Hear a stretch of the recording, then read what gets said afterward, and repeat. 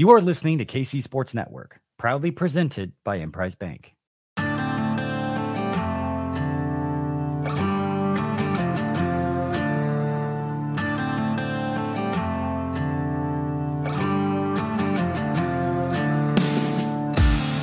Coming up, the latest episode of 3MAW.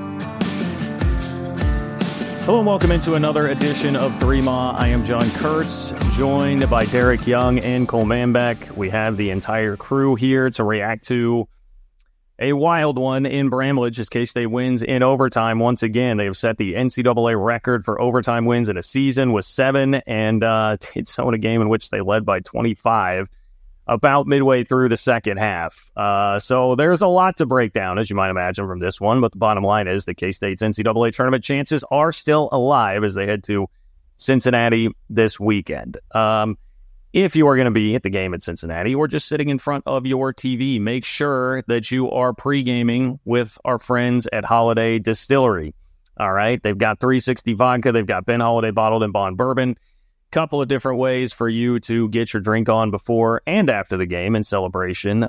We hope you may have needed a couple there in the second half of the game on Monday. It was 5 o'clock somewhere at about 7:30 last night to 8 o'clock. But hey, all's well that ends well, and I'm sure the folks at Holiday Distillery are very happy of the way that things went last night. Great K-State folks who support us, please support them.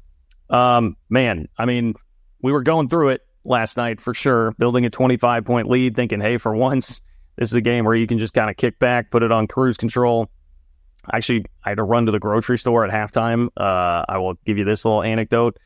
I had to run to the grocery store at halftime and knew that I was going to miss a part of the second half, but I was sitting there watching it on my phone. I felt comfortable enough to be I can take a little bit off here because they're up by 22 at halftime. I don't need to sweat this too much. And then I actually got really worried when I saw West Virginia come out and stick a three and get the first 5 points of the second half. Jerome Tang takes a timeout. And I was like, oh gosh, I'm going to have to worry about this, aren't I? But they got back up by 25. And so that put me into a total relaxed state where I was like, okay, don't need to worry about this one. And then of course you did as Raekwon Battle, Kirk Risa came back hitting everything. K-State got tight, as Jerome Tang said after the game, melted down at a stretch of 4 turnovers and 5 possessions at one point, and all of a sudden found themselves down by a couple of possessions late in the game. But I don't know, man. I guess I'll give it to you, DY. You were there. Where do you want to start in breaking down this one? Because there's the angle of, hey, they've been playing a lot better, shooting it a lot better. They had their best, almost their best 3-point performance in Big 12 history. That backed up with the BYU game is very encouraging. They showed the fortitude to actually send the game to overtime and then win it in overtime yet again after that kind of a meltdown in the second half. But then in between there, you have the stretch of really bad basketball that obviously almost turned it into a historic night in a bad way. So a lot of different directions we could go to start this. Yeah, there's a lot of layers to this game. I guess first I would say that if the meltdown collapse notwithstanding, it still feels like this team's kind of turned a leaf a little bit, turned a corner in my mind, because I thought they played pretty well against BYU.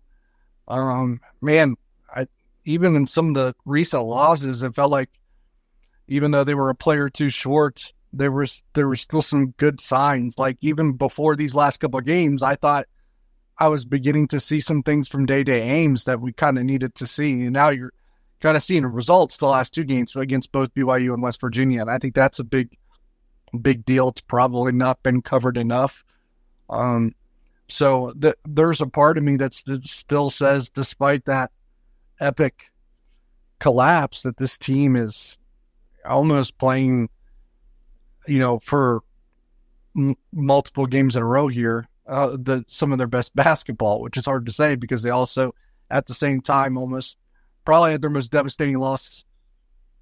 Definitely the Jerome Tang era. It would have been up there for school history in terms of just how it unfolded, right? You had a 25-point lead evaporate in 13 minutes of game time. That's pretty stunning. Actually, less than that, probably about 11 minutes. They had to come back because they actually lost the lead so much.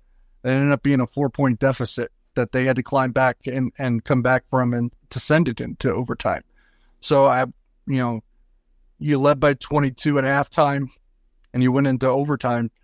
But if you take the way that, the 4-point deficit you had, you got outscored by 26 points in 13 minutes. I mean, that's really hard to do. Some of that was, I think West Virginia found something and Kansas State didn't make the appropriate adjustment to defensively, and that was they were getting some of the switches they wanted. And because of that, I don't think that's where Raekwon Battle's points came from. I think his points came from that dude was just hitting some unreal shots, and sometimes that will happen, especially with how cold West Virginia was in the first half, kind of a little averages kind of thing for them behind the 3-point line.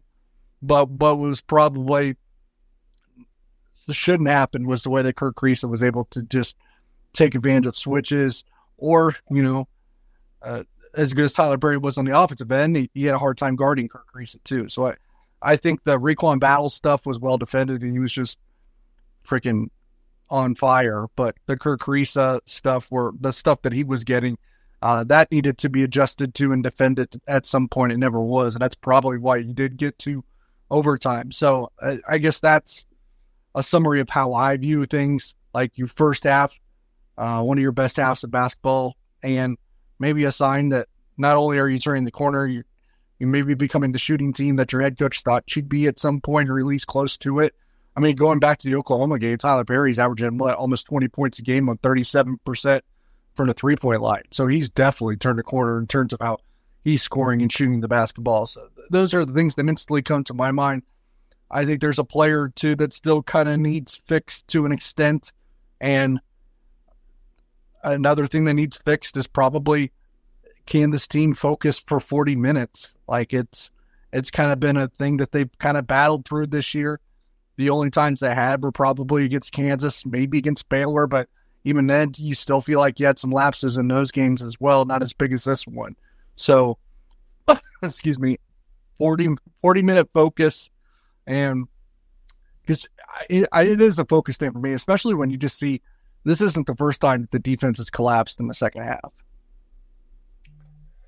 Look, I mean, I'll give West Virginia some credit there. I mean, they made some really challenging shots. I mean, Raekwon Battle had a hand in his face. I don't even know how he could see the rim a couple of different times when he took attempts. I mean, David Gasson one time couldn't have been any closer to him with a hand right in his face, and he made a step-back three with him on him. Kaluma was on him one time. I mean, Raekwon Battle made some really tough shots, and he came into the game 31% from three on the season, and they held him in check in the first half. He was 2 of 8 from the floor. He had 4 points at halftime, and then in the second half, he goes 6 of 7 from three between overtime and the second half, has 24 points.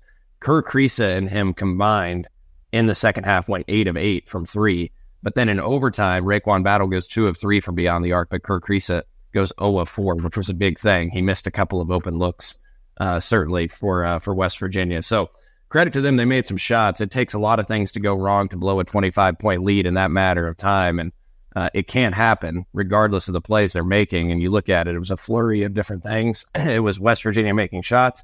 It was multiple times when K-State had a chance to put a stop to it. David Gasson misses a front end of a 1-and-1. Will McNair misses a front end of the 1-and-1. Cam Carter misses a dunk in transition. It felt like a lot of different things snowballed on them where they could have maybe put a stop to the bleeding and took some of the momentum away from West Virginia, but they weren't able to do it. And then obviously come from behind when it certainly didn't feel good with a minute 2, minute 3 left on the clock to come from down 4 to get it to overtime. Tyler Perry buries 2 huge free throws, and Kerr Kriisa misses the shot at the end of regulation. And we now know, obviously, Jerome Tang 12-0 in overtime in his 2 years in Manhattan and set the NCAA record for wins in overtime in a single season with 7 this year, as K-State is 7-0 in OT games. So, look, to DY's point, like if I look at it from an offensive standpoint, because the complaints for most of the season have been around K-State's offense and been centered around that, K-State now in the last 2 games, each of the last 2 games, 1.22 points per possession. That's the 4th and the 5th best marks of the entire season. It's the best points per possession efficiencies that K-State has had in each of their last 21 contests, and that's in their last 2 games. Their effective field goal percentages have been among the highest that they've had this season as well. The effort yesterday, that was the 5th highest effective field goal percentage of the season against West Virginia. Against BYU on Saturday, their 64.6, or I think it was 63.5 effective field goal percentage, was their second best behind only South Dakota State in terms of effective field goal percentage, which takes into account 3-point, 2-pointers, et cetera. And then also their free throw rate. That was a big thing last night. It was a big thing against BYU. K-State had a free throw rate of 59.3 against West Virginia. They had a 64.6 free throw rate against BYU, which was their second best mark of their season. They've had 2 of their 4 highest free throw rates of their seasons, or of the season, and their last 2 games. So, the offense is getting better. And it was something that, the defense struggled in the second half last night, but I think we all wanted to see the offense improve.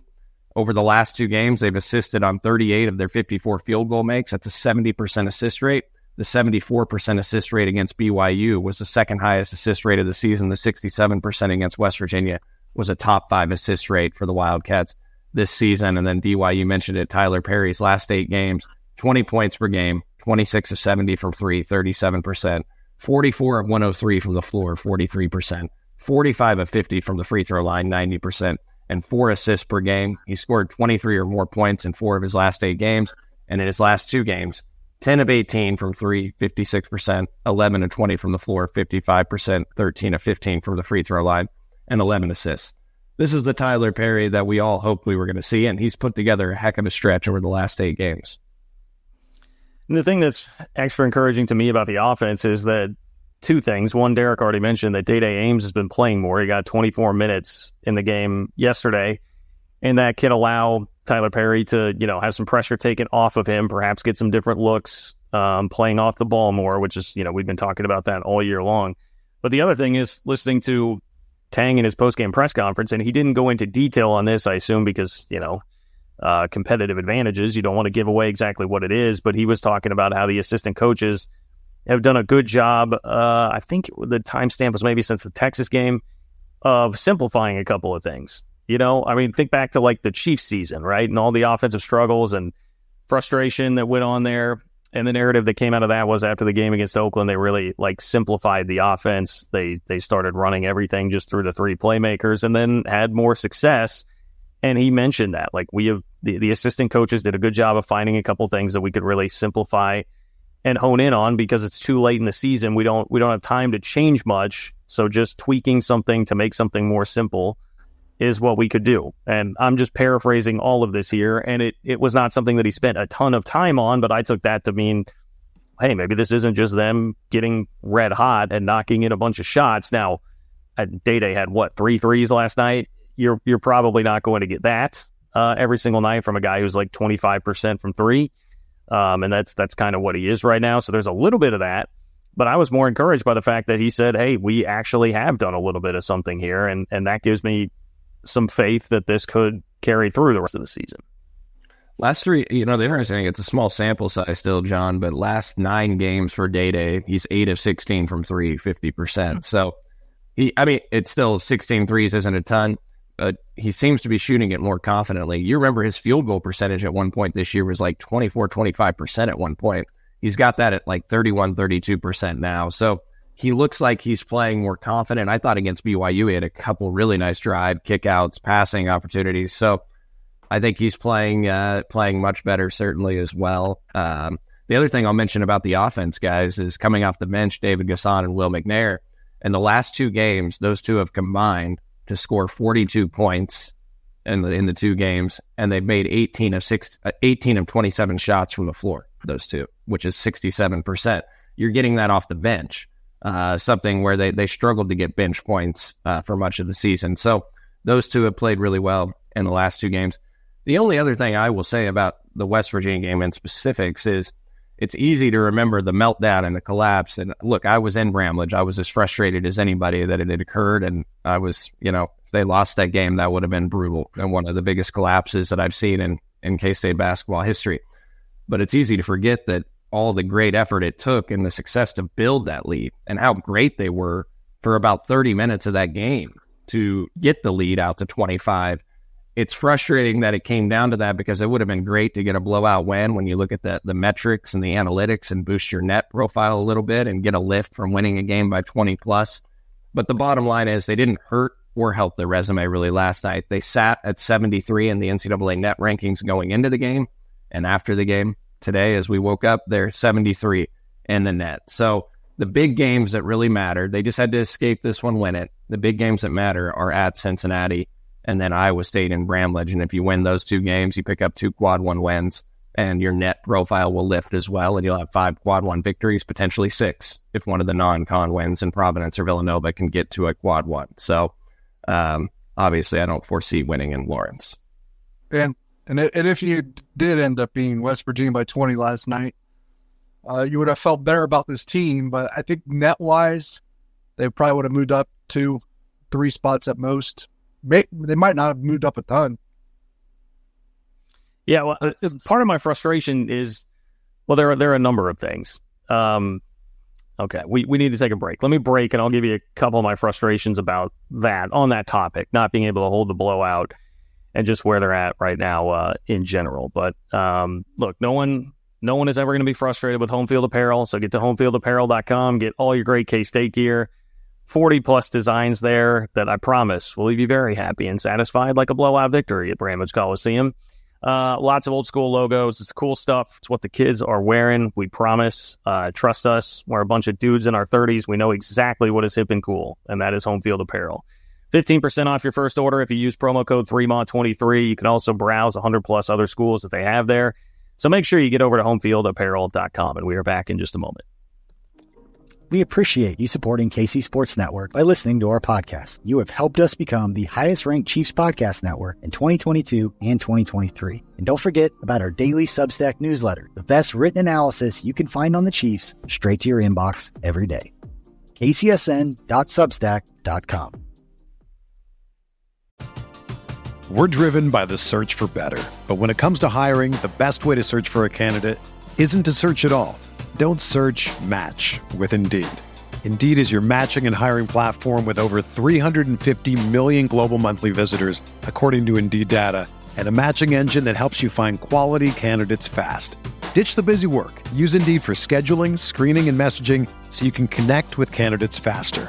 Leveraging over 140 million qualifications and preferences every day, Indeed's matching engine is constantly learning from your preferences, so the more you use Indeed, the better it gets. Join more than 3.5 million businesses worldwide that use Indeed to hire great talent fast. And listeners of this show will get a $75 sponsored job credit to get your jobs more visibility at Indeed.com/Blue Wire. Just go to Indeed.com/Blue Wire right now and support our show by saying that you heard about Indeed on this podcast. That's Indeed.com/Blue Wire. Terms and conditions apply. Need to hire? You need Indeed. When you need mealtime inspiration, it's worth shopping Kroger, where you'll find over 30,000 mouth-watering choices that excite your inner foodie. And no matter what tasty choice you make, you'll enjoy our everyday low prices, plus extra ways to save, like digital coupons worth over $600 each week. You can also save up to $1 off per gallon at the pump with fuel points. More savings and more inspiring flavors make shopping Kroger worth it every time. Kroger, fresh for everyone. Fuel restrictions apply. Okay, so I guess there are 2 things I would point out here. One is just on the topic of what you were discussing there, the net. It was, the frustration is, look, 7 overtime wins. It's a cool stat to be able to say you have the most overtime wins in a season, and it's a great trait for the team to have, to be able to respond that way every time. Because a lot of times that they've wound up in overtime, it has not been K-State, the team that has, made the big push to get it to overtime. It's been these types of situations. Feels like a lot where like games that you probably should win and they've kind of let slip away. Great trait for the team to have, but it has hurt them. Had you only gone to overtime in 3 of these games instead of 7, North Alabama, Oral Roberts, West Virginia, you're actually taking care of business, beating these teams by double digits. Then the cumulative effect of that on the net and just how they would have been perceived throughout the season, it probably would be significantly different as far as the NCAA tournament goes. Not that they wouldn't still be on the bubble, but it would help. And so some of it to me is just like this collective frustration, just like, God, like, again, to do this again. And the other part is, I felt like they got kind of lucky. Now, you should be getting a little bit of home cooking at home, especially if you have a pretty good home court atmosphere, which is a whole different topic that we'll have to discuss here at some point. But I felt like they got a couple of bailouts. I mean, there was Cole, you talked about how they were defending Kriisa, or somebody, maybe that was Derek, about how they were defending Kriisa for a lot of the second half of the game. There was a point there where Will McNair got switched out on Kerr Kriisa, and I was thinking, well, this isn't good. This isn't good. And sure enough, man, I mean, I thought absolutely fouled him from beyond the arc. They didn't call it. They just swallowed the whistle there, which, thank you. I don't know if that was Jeb was doing the game last night, Cole, right? Do I have Jeb to thank for that one? I'm honestly not sure. But Jeb Hartness, Terry Oglesby, and Kip Kissinger on the all right. Well, shout out to those guys, man. Excellent work, because they swallowed the whistle there. And the other one, Cole, I know we talked about this last night and you couldn't remember what it was being there. Part of the reason that I remember it is because they spent some time on the broadcast, but it was in regulation. I feel like a couple minutes left in regulation. Kaluma, it was not like a malicious play by him or like going to make a play, but there was a ball that I can't remember if it got tipped up in the air or if it was fighting for a rebound, but he definitely, his body flew into Kriisa, knocked him down, and they also swallowed the whistle there, and it would have been his fifth foul. He would have been fouled out. And I thought, man, I can't believe they didn't call that, because it's one of those plays where it's just sort of a basketball play. Both guys are going for the ball, but with as much contact as occurred, I think you see it called 9 times out of 10. So there were just a couple moments where I thought, man, they needed every last little bit of that, and they got some home cooking to win that game. So, hey, don't apologize for it, whatever. You think about the game in Ames and some of the things that happened down the stretch there in a game that you lost. You hope that some of that's going to come back around for you. That's just what left me at the end of the game. I was just like, they should have lost. They should have lost. Yeah, that was my feeling after the game. The only thing I would say is, like, that's more of a timing thing, too, because Kansas State got some absolutely brutal whistles in the first half. Cam Carter had a guy jump clear on top of him, just like we had in the last game with David Gasson, had a guy jump on top of him against BYU. No call, but that was in the second half, so it seemed a little bit more significant. This was in the first half, so it seems less significant, less critical, especially because you have such a decisive lead. But you had Cam Carter, I think, was right around the rim, the basket near the tunnel in the first half, and they had a guy jump on top of him, and again, no call. And then the travel that was on Arthur Kaluma that was right in front of the bench was not a travel. So you can go back and point to a number of things officials-wise. Just because of the timing doesn't mean that Kansas State got lucky, though. Because, if those first half whistles are addressed appropriately, then you're not in that same situation. Let me jump in. I would just say this. How many times have we come on here and bitched about officials being a huge reason why they lost this year? We've done it a bunch, and it's because of calls that have happened in clutch moments. And I'm sure Texas Tech fans, after we complained about Joe Toussaint, would come back and say, well, hey, there was X, Y, and Z in the first half. And Iowa State fans, in the game at Ames, would come back and say, hey, there was X, Y, and Z in the first half. So in the interest of fairness, I think that definitely needed to be said here on this podcast, particularly by these three people. So, sorry, Cole. Well, let me just jump in here. Look, Arthur Kaluma played 27 minutes in the game, and let's not forget that while he may have gotten away with his fifth foul earlier, the second foul on him was bullshit when they called a charge on him when he's making a move to the basket making a move to shoot, and they call a charge with the defender moving. He didn't extend his arm out. That's a bad call. And then his fourth foul easily could have been let go by Kip Kissinger when he knocks a ball out of bounds. I don't even know if he hit the guy at all. From my angle, he didn't, but they call a reach in there on a defensive rebound that West Virginia got. So his second and fourth foul, are very questionable calls. And so as a result of that, he sits on the bench for much of that game. So, West Virginia had 25 fouls. K-State had 22. And the 25 to 22 differential is because West Virginia was fouling K-State purposely down the stretch as well. So, I know K-State was fouling them too on purpose with not letting them get a three, but it was pretty close overall. Kaluma got called for 2 travels that weren't travels in my mind, and there was a time where West Virginia guy took 3 steps, and they didn't call it, and David Gasson got called for a foul. So we could nitpick calls all day. At the end of the day, I don't know. Yesterday didn't really stick out. Like the Will McNair, from my seat, I was like, I couldn't believe they didn't call the foul on Kerr Kriisa shooting there. But to be fair, they did end up getting fouled on that possession and still shot 2 free throws. So. Would have been 3, though, right? Would have been 3. I'd take. Now, it's fortune, like John alluded to, because instead of 3 Kerr Kriisa free throws, and it was 2 free throws with the worst free throw shooter as well. So, and he missed 1, maybe both. So I could see it.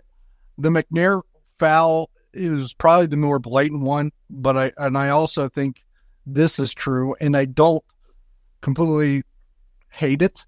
I think the ref swallowed his whistle because Kriisa tried to sell it so hard. Yeah. He's known for that. Yeah, I will say, like, Will McNair's defense at the end of regulation on the switch on Kerr Kriisa was pretty darn good. He did, but I was also just waiting for that moment where it was like, and Kriisa was pretty smart with that. And I mean, I know it's something that he does a lot, but you also, Will McNair's done that a lot lately, like ran out on a 3-point shooter in the corner and just run him over. Well, like you feel that you can get him to do that. So but yes, I agree. He did. By the way, that game did highlight to me how annoying and how easy to hate Kerr Kriisa is. Like, that guy was a douche. What did I say about him when he entered the transfer portal, guys? I watched a lot of Arizona basketball. I mean, that guy, he was running his mouth all game. Raekwon Battle was really running his mouth. I can't believe, like, I was surprised he didn't get a T at one point. Battle probably had a reason to, because his was mostly when he got hot. And if I got it working like that too, I'm probably feeling myself a little bit. But Kriisa was like, also when they were terrible and like down like 3, he was like literally clapping in Tyler Perry's face that one possession. I'm like, you're losing by almost 30, dude. Let me just be devil's advocate here and point out, I guess I'm Mountaineer John today, but it worked. It worked. Energy. They were down by 25. They got themselves back into the game. K-State got tight and started making mistakes. I'm not saying that was stuff. I would disagree because Kriisa was doing that in the first half. Well, but that's just what he does, and eventually they needed some energy, and it would be easy to just shut down when you're down by 25, and he kept it lively. He kept it very energetic for them, and eventually they caught fire. So, like, I don't know. I'm not going to – it didn't really bother me. I was like, hey, man, they're punking K-State in the second half. Like, they should be running their mouths a lot. I would be too. So I don't know. That one didn't really bother me. I wanted to bring up two things about how things unfolded during the meltdown. One is, did Jerome Tang get a little bit greedy trying to steal some minutes with Taj Manning when they had a big lead there? That was one thing I know they got brought up in the Discord after the game. And the other was waiting too long perhaps to use a timeout. After using a timeout almost immediately in the second half when it got to 17 from 22, I believe it was a 2-point game by the next time that there was a timeout used. Like, could that have been, either of those situations been handled a little bit differently? Yeah, it could have. I guess I'll just use his logic here. Jarrell Colbert was not playing well. Dave Gasson can't play close to 40 minutes because he's so injured right now. It's not even funny. And obviously, Will McNair, another big guy. Those big guys, you can't play for like extended minutes and expect them to be effective. And when Kaluma gets that third or fourth foul, you have to. You can't go all 4 guards all the time either, right? Especially, and it's hard to when you don't have Kaluma. Kaluma getting in foul trouble probably sideline or hurts this team a lot. At some point, you have to go to someone else. Jarrell Colbert was not having a good night. You feel like you get a few minutes from Taj. I don't know. Like, that's where probably Kaluma's foul trouble is what dictated that. I don't think it was just like, I'm trying to give guys breathers. It was Kaluma's foul trouble that I think dictated that. And the fact that the other guys were not good enough either. Or you have to give them breaks. You can't. I mean, if you're going to play David Gasson 38 minutes, you're not going to get a good 38 minutes. If you're going to try to play Will McNair 35 minutes, you're not going to get a good 35 minutes. So all that comes into play. So I think you get back into a corner a little bit, especially at the 4 spot when you're trying to navigate that stamina and effectiveness for those guys, but also have Arthur Kaluma in foul trouble and can't play him and put him on the floor. I think you get back into a little bit of a corner. So I guess I'll buy him a little bit of that. Plus, like, I think Taj Manning's far from the issue of why that game got away from them. So I'm not going to point to that either. Secondly, the timeout thing, I'm with you. But here's the thing. You only had 2 left, and you still took it with 4 or 5 minutes, and then you only have 1 timeout for the last 4 minutes. If you think you could still use it that way, I wouldn't have been against it. But I understand the logic. The problem was probably having to call a timeout 52 seconds in.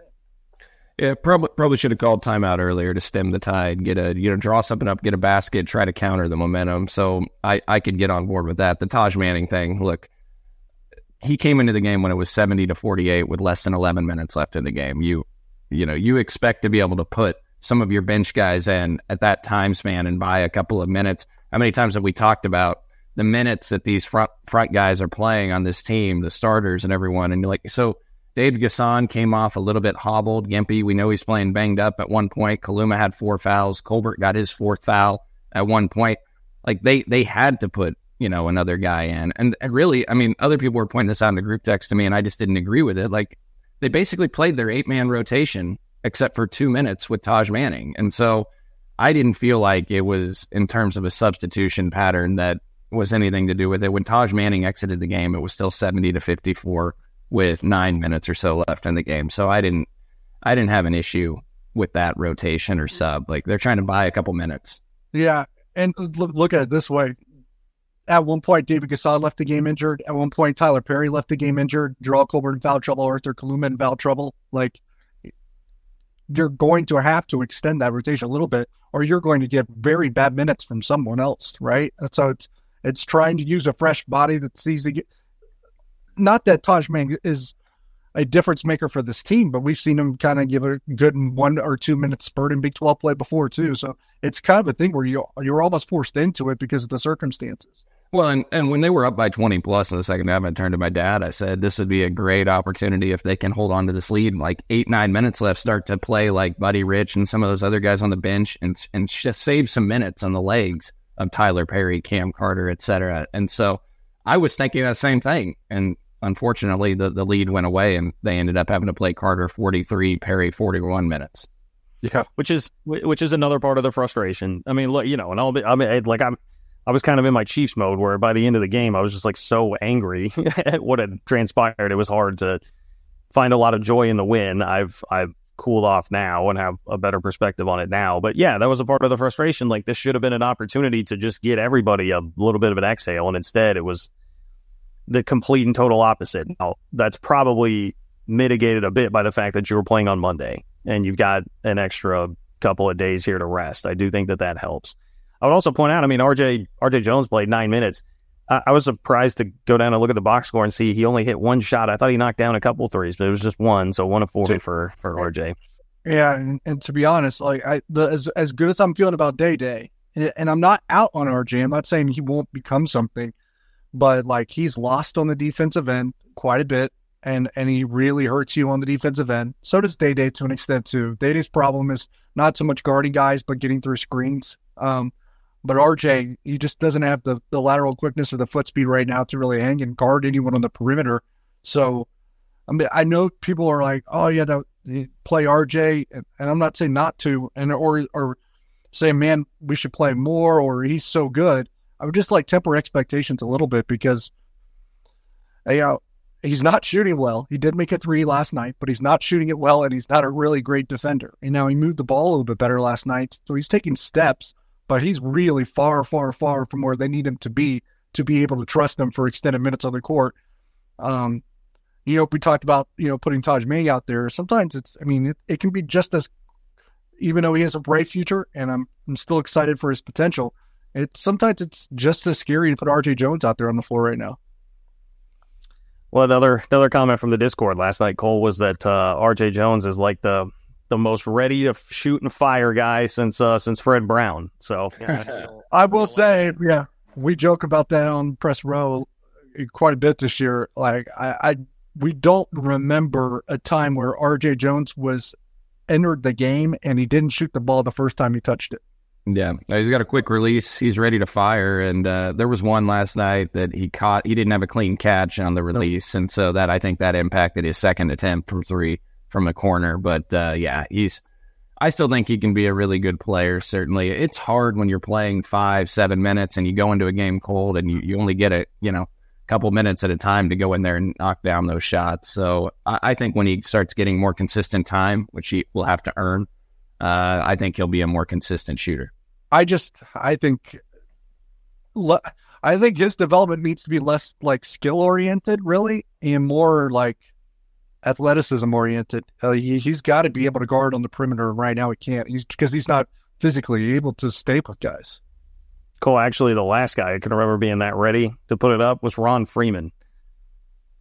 Oh, man. Every time Ron Freeman got in the game, man, he was ready to let it go. Either drive to the basket and fling it up there or take some step back three. Like, man, that guy was all about it. Bringing back some names to the past.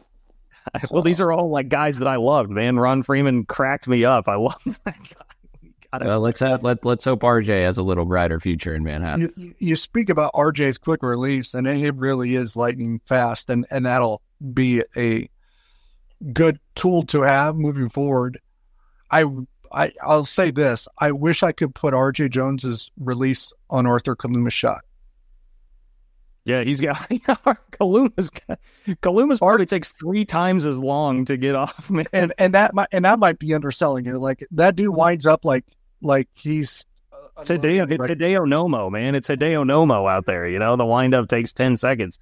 Yeah, I mean, he can get shots off still a little bit because of his size, even if they are guarding him a little tight. But man, he needs a lot of separation to get off a shot just because it takes so long for him to release it. And it's the same at the free throw line. If you guys haven't noticed, like that dude, and like it's almost like who's the guy that takes long at the free throw line in the NBA? Is it Giannis that everyone makes fun of that takes forever? Like Arthur Kaluma takes forever in between free throws. I'm admittedly a little paranoid that a ref's going to call him for the 10-second, call on the free throw at times. But, whatever it takes, man, he's shooting 79% of career best from the foul line. He's been nails at the free throw line. Not really criticizing the or the result, but his free throw regimen is so deliberate. All right.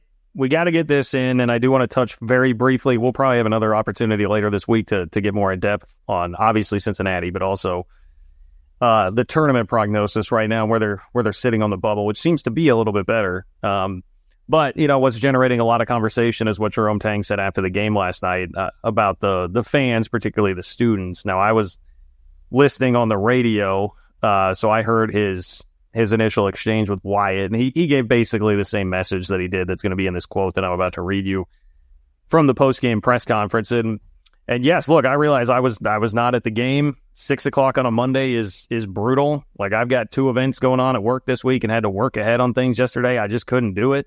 Otherwise, I definitely would have. But Tang seems to understand that aspect of it. He's more talking about the students here.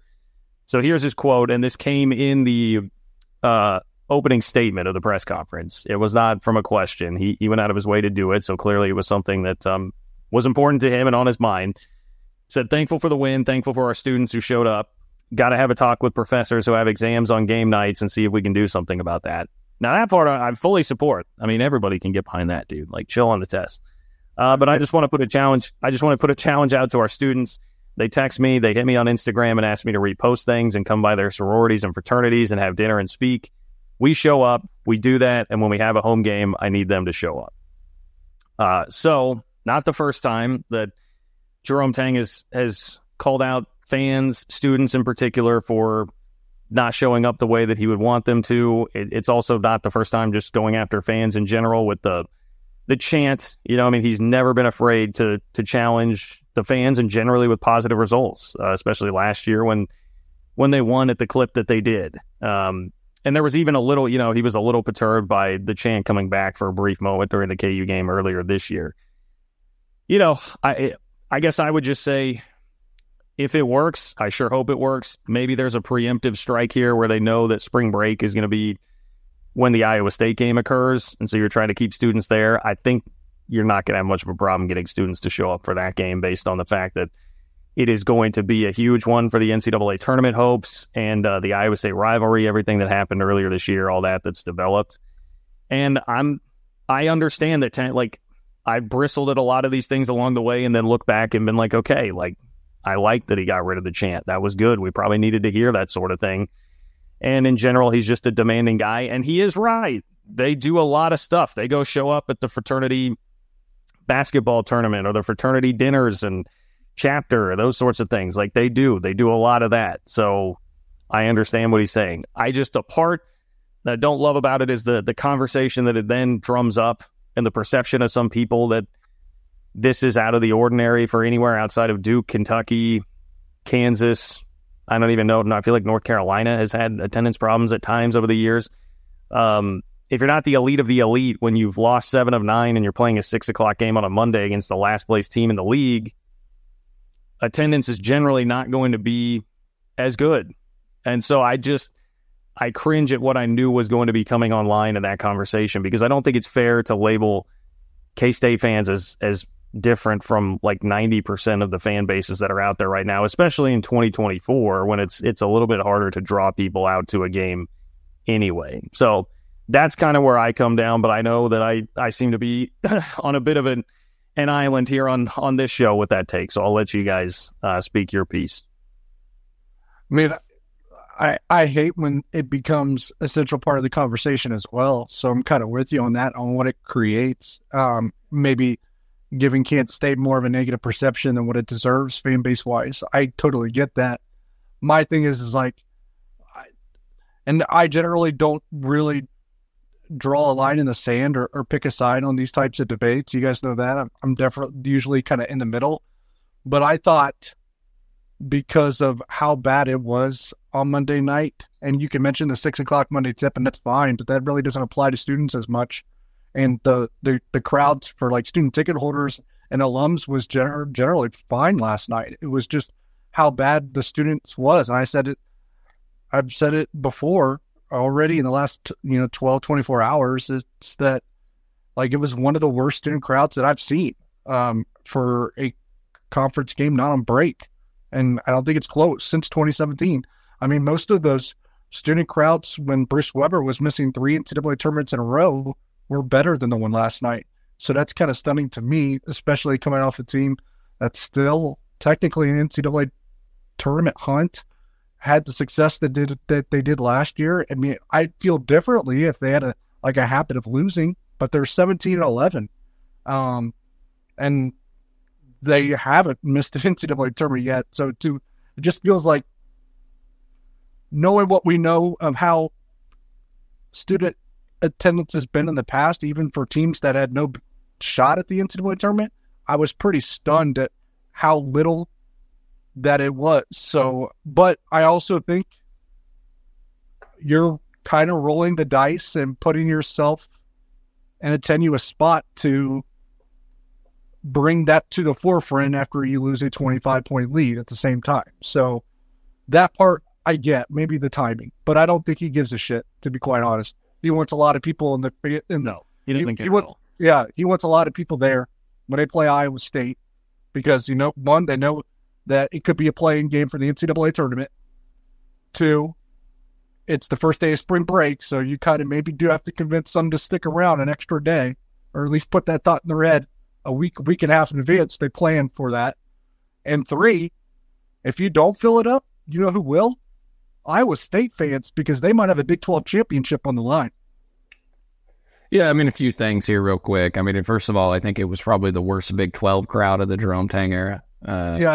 Cole, can I say what you told me when you were sitting down? Because this will probably put it in perspective. Because I was like, man, I don't remember it being this bad for a lot of the conference student crowds. Yeah. Bruce and Cole looked at me as like, this is a Woolridge student crowd. Yeah, I mean, it brought back. I sat down with you, Drew, and others before tip over on Press Row to hang out for a little bit, and brought back memories of when I was a student, because it was around 30 minutes before tip, and the first 10 rows were filled in the 2 center sections, and that was it. And that's what it would have been like when I went to games, in Jim Woolridge's first year, and then obviously I did have the good fortune of going to college during Bob Huggins and Frank Martin first couple of years as well. But, that's just kind of what I grew up with, and so I just hope everybody recognizes that this isn't like some 10-17 basketball team. It's a team that's 17-11, and they keep perspective. It's a team that I expect to be tied for 7th in the Big 12 standings after the next couple of days, with the way things shake out in the league, out in the toughest league in America, where there's 14 teams, and you'd be right in the middle of the pack. And so I just don't want like entitlement to set in or anything like that. Yes, we expect to win. I expect Jerome Tang to take this team to the NCAA tournament every year. Those are my expectations. He's raised the bar. And so, yes, this has been a little bit of a disappointing season, obviously frustrating at times, but they're 17-11. They've got a shot at the NCAA tournament.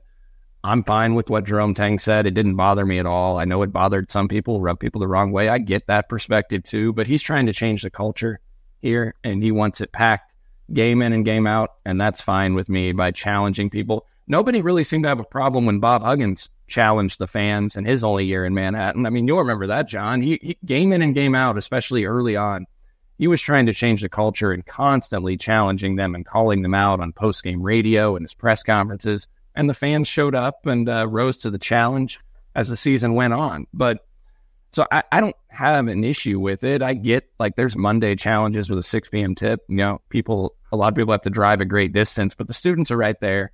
So, you know, it was disappointing with the number that showed up. Hopefully they show up, you know, for the Iowa State game, even though spring break aside. So I get the frustration. I mean, I'll also point out, though, like, the student attendance last night, the number of students there is still more than like Oklahoma State, West Virginia, Texas, even have for their capacity.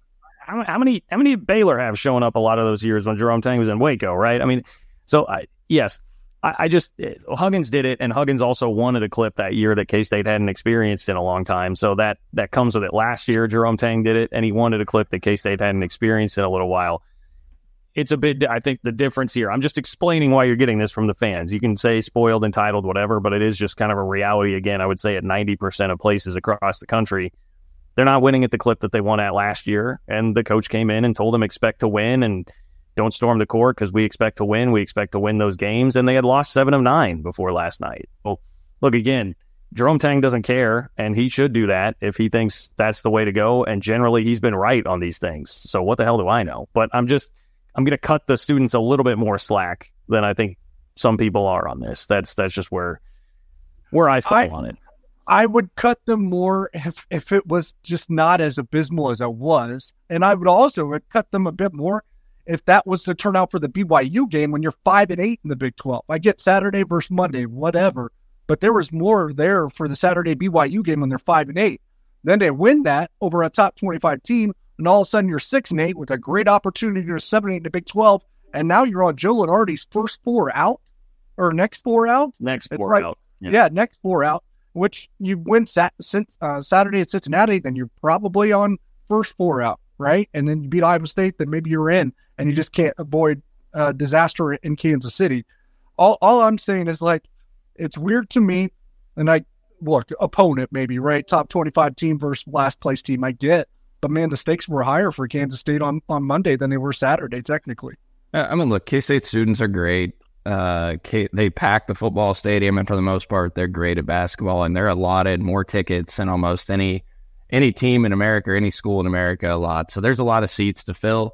Jerome Tang, to be clear, was not really threatening last night to take away student seats. What they do is, when they don't claim the certain number of tickets, they open them up and sell them to GA. And that's what he was saying, in my opinion, that they would have to sell them to general admission and open them up if they don't claim a certain number. And so I didn't have an issue with it. I still think the students are great. And I also think Jerome Tang just recognizes, especially with this team, you know, they need every edge they can get. And a packed Ramlage Coliseum gives them that edge, gives them a lift that they need to get over the hump. Because look at this team. They beat the number 13, number 14, and number 15 teams in the net.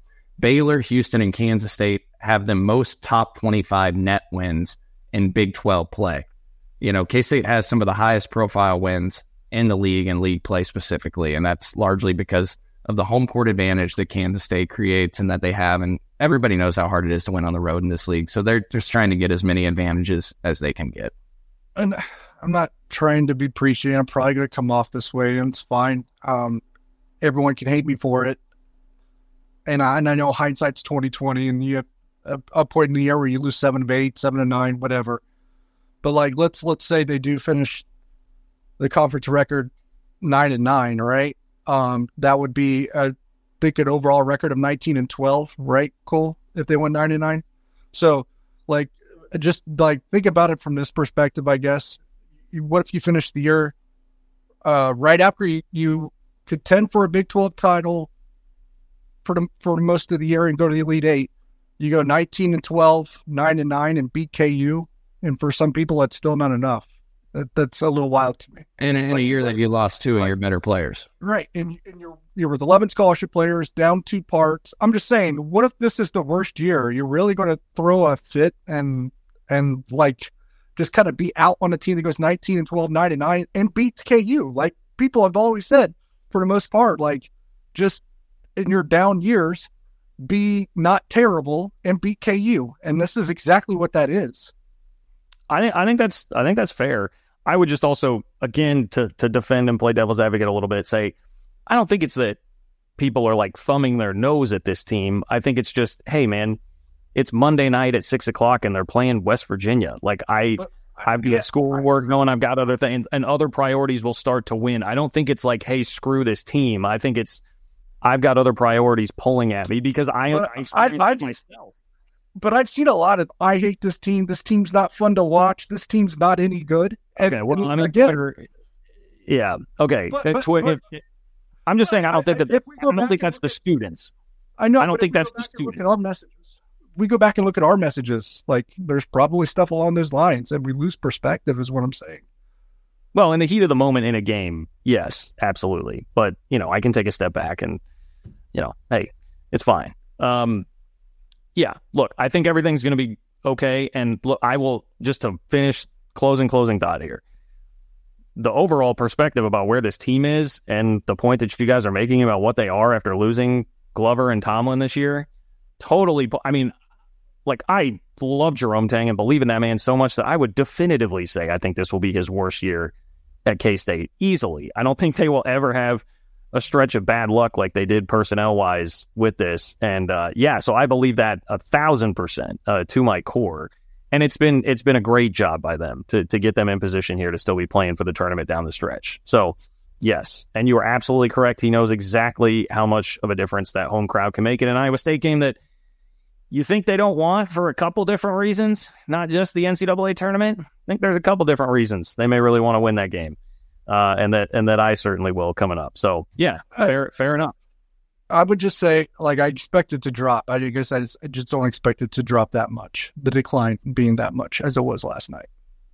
Well, there's a couple games in between the Iowa State game. We've got to go to Cincinnati, and then you've got the game in Lawrence coming up next week. So we'll see what happens. Should be a huge one against Cincinnati on Saturday. We appreciate Holiday Distillery. We appreciate our friends at Home Field Apparel. We appreciate Nick Springer behind the scenes. For Derek Young and Cole Manbeck, I'm John Kurtz. Take care, and we'll talk to you soon. Thank you for listening to KC Sports Network. We appreciate your support. Don't forget to hit that follow button and leave us a review if you like what you heard. You can find all 6 of our channels covering the Chiefs, Royals, Sporting KC, and the KC Current, plus KU, K-State, or Mizzou by searching KCSN wherever you listen to podcasts. We're also on YouTube. Entertain, educate, inform. KC Sports Network.